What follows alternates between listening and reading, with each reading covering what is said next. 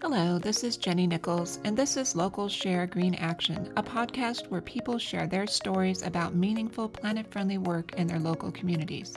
They share their paths of green action and the ways they have applied their own talents, interests, and all types of green projects, jobs, businesses, volunteering, and careers.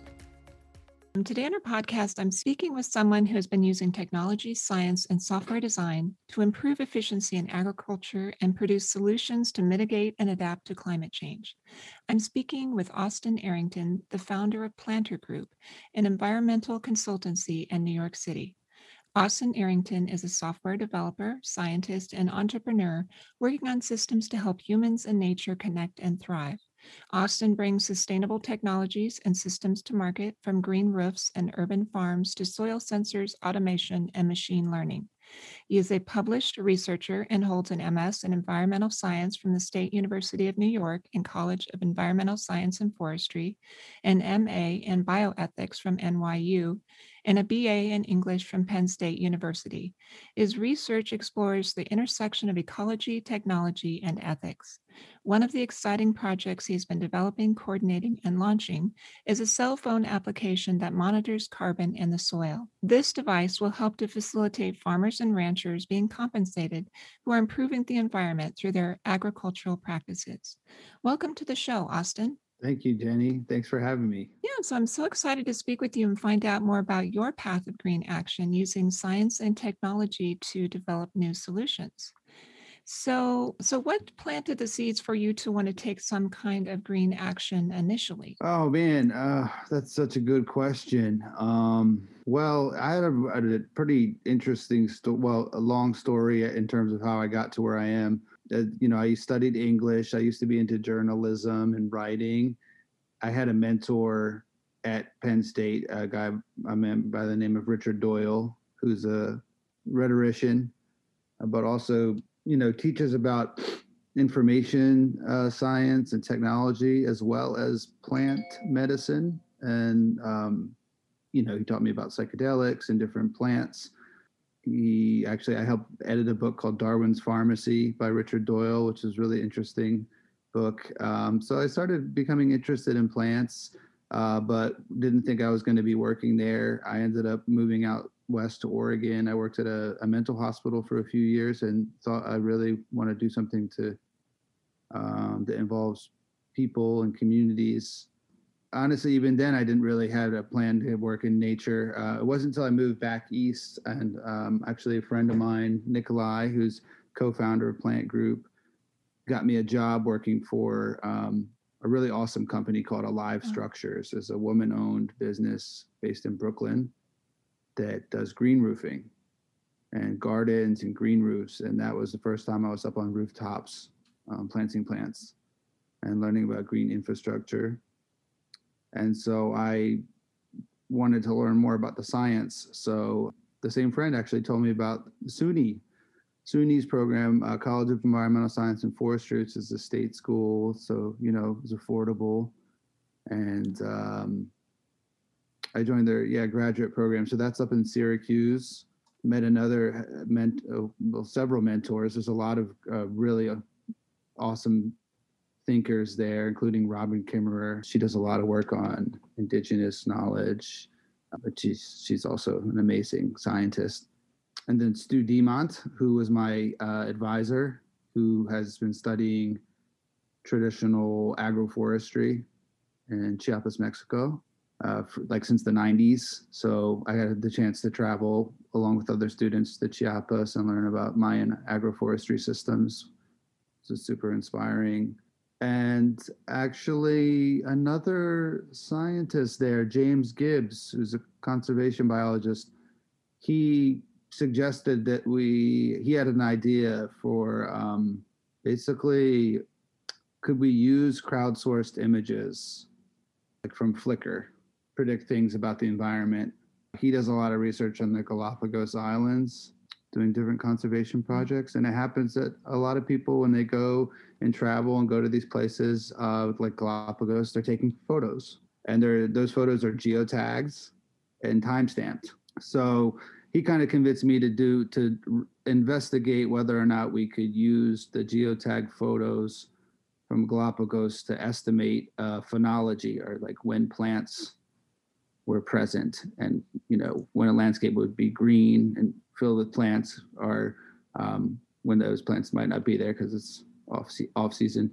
So instead of using like NDVI, normalized difference vegetation index, or like satellite imagery to predict plants, we were looking at using color or hue analysis of the crowdsourced imagery. So we did that research, and I actually got to present that at a data science conference sponsored by NSF. That was out in Seattle, Washington. And so that was my first exposure to like using technology to explore nature. And then I started a plant group in 2016 with a few other friends, including Bill Weiner, who's another co-founder who was basically using like Raspberry Pi and different automation technologies for irrigation, for like smart irrigation. And, just kind of connected that with the other world of green roofs and green systems. We started that business. And, since then we've kind of evolved into doing a lot of different types of environmental consulting. So we still work on design build projects. We're doing like an urban farm in Newark this season with Jonathan Rose Companies, the sustainable developer that does a lot on like affordable and mixed income housing. But we're also doing things like developing software for the carbon markets with this new project with the Ecosystem Services Market Consortium. So a pretty wide range of projects that we're working on, but a lot of them involve using technology to connect humans and nature. Excellent. So the group that you are in together with in the plant group, or these people that you had done research with and been working with in the past? Yeah, like it's funny. So Bill and I had known each other since probably first or second grade. We were in Cub Scouts together. And Nikolai, I met through Penn State, and we actually were both studying under that person I mentioned before, Richard Doyle. So yeah, I guess we were studying together in a kind of informal way, but we weren't publishing research, but we were definitely turning our minds on to the same things around the same time. And that evolved into a business. Excellent. So as someone who's working with creating sustainable agricultural solutions, how do you stay in touch with your local agricultural community? Yeah, that's a great question. So for some things like, the products for the ecosystem services market, like those are existing farmer networks that are coming to use the product, and they're from places I'm not from. So they might be from like Iowa, and, they have farming experience I don't have. So a lot of it has been about just trying to listen and learn from those people. At the same time, if we're doing something more local, like if it's like a community garden or urban farm, I think it's all about just like actually being connected to the project. So we don't usually just like, make a technology and sell it. We're usually like on the ground and trying to understand how to implement it and get the feedback from the grower to see what's most useful, because those people who are like actually working with the plants day in, I think, have so much useful information. Yeah, I would imagine, because sometimes it works the other way, where somebody develops something and then they try to find an application. But it sounds like what you're doing just makes a lot more sense, and you're really able to adapt things much more quickly and evolve them. So what are maybe some of the technologies that you've developed that has been helping some of your local farms? Yeah, I mean, I think the thing that we're pretty proud of is the work we did around smart irrigation. So we basically developed a irrigation system that uses feedback from soil moisture sensor to kind of have more efficient irrigation schedules. Our data has shown like 25% irrigation water savings for users. We also have a solar pump, so like enabling people who have rainwater harvesting systems who want to irrigate their plants with that.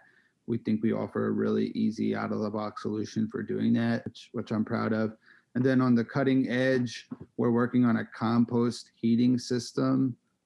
We have a few clients we're prototyping this for right now, but basically the idea is instead of using like electric heaters or, for example, to heat a greenhouse, we want to use the heat generated from composting to heat some of our growing spaces we're working with. So that's a technology we're working on right now that also involves pumps, basically pumping some kind of fluid like a glycol water mixture through a loop, which is inside a compost pile, which is generating heat from all this microbial activity, and then passing that into either heat exchanger or just different pipes within a greenhouse setup. Yeah, so we love ideas like that of like how can we generate value from things that maybe society would label as waste at a certain point.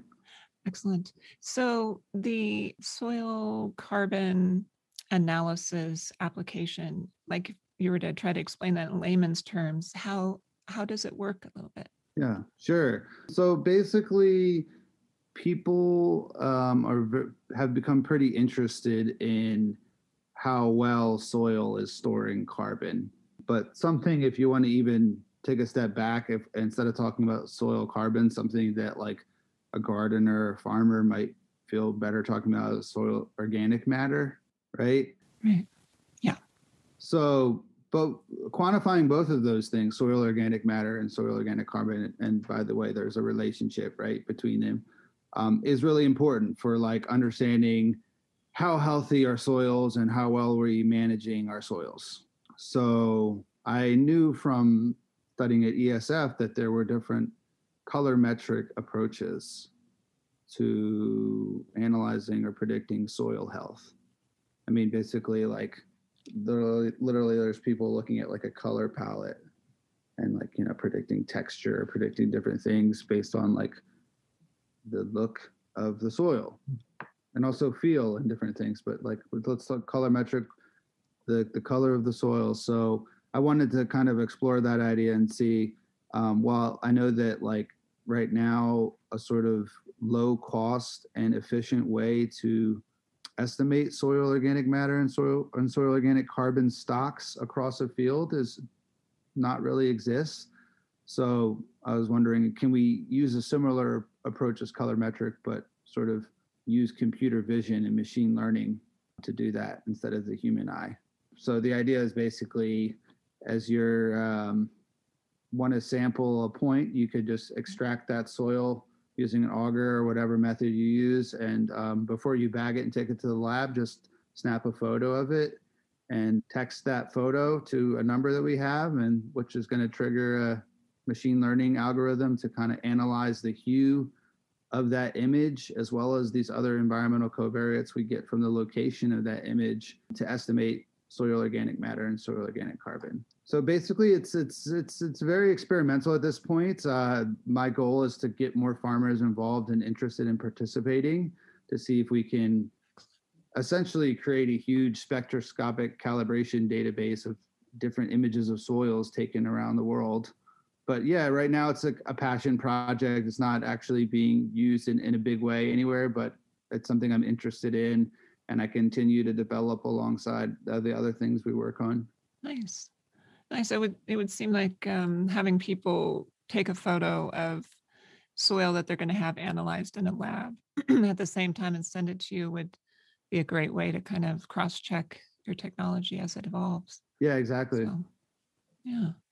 So what are maybe some of the challenges that you faced in some of your projects? Challenges. Well, so many. It guess depends on what type of project we're talking about, but I think something that might be interesting to your listeners is thinking about an urban farming project or a community garden. What I find to be challenging is like figuring out what to build and who are you building it for, because like there's a lot of different stakeholders involved in any sort of project. There's like the people who live in the neighborhood, there's the people who have money, there's the other community members. So like getting to a point where you're not just going in there and plopping things down, but you're trying to listen and understand what's going on in a place is, I think, really hard. If you're a company like us that's trying to work in different cities, understanding the history and the culture of the place is not a minor task. Yeah. So it's a challenge because of the small subset of people that maybe understand the challenges of urban farming and therefore kind of like the brilliance of different solutions. So I can imagine like what you're saying that trying to communicate the possibilities to kind of help open minds. Communicate the possibilities, yeah. And it's also it's like it's political. It's like space is really a political thing, and you can come in there very easily as from an idealistic perspective and say, yeah, we need to have permaculture and we need all these things. But if you don't understand the history of a neighborhood or why certain things are a certain way, or why certain foods do better or wanted more, just like actually understanding the place and not just trying to have like a one size fits all design, I think is the hardest part. Yeah. And the funnest part. So you take time to kind of interact with people, maybe work a little bit on the urban farm, meet people, that kind of thing. Yeah. There's like a whole thing to this. My artist friend was telling me about, like, called social practice, which but yeah, it's basically like you have to be part of it. You have to embed yourself in there. If we're doing this project in Newark, like, and it's not just like a landscape lawn or something. It's like we're trying to make a space that people use.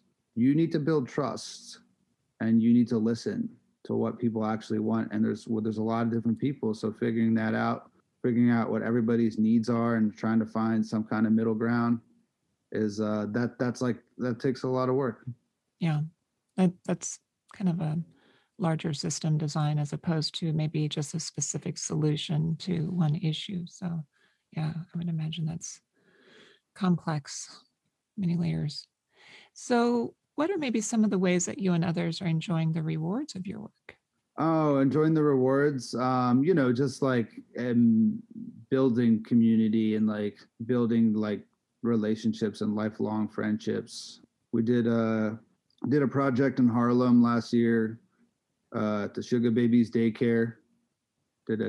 Worked on a community garden, composting system, as well as like fruit trees. We planted pawpaw, planted blackberry, blueberry, raspberry, currant with the children. And like, nice. We also did music, and we're going to be doing a music event series there this summer in Harlem.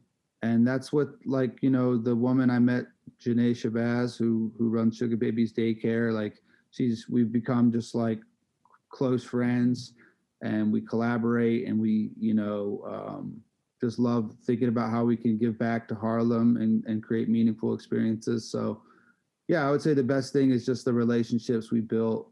So we're excited for that this summer. That's going to be like a combination of green space, live music, and like wellness. So it'll be bi-weekly. We'll have yoga and meditation, as well as live music in Harlem.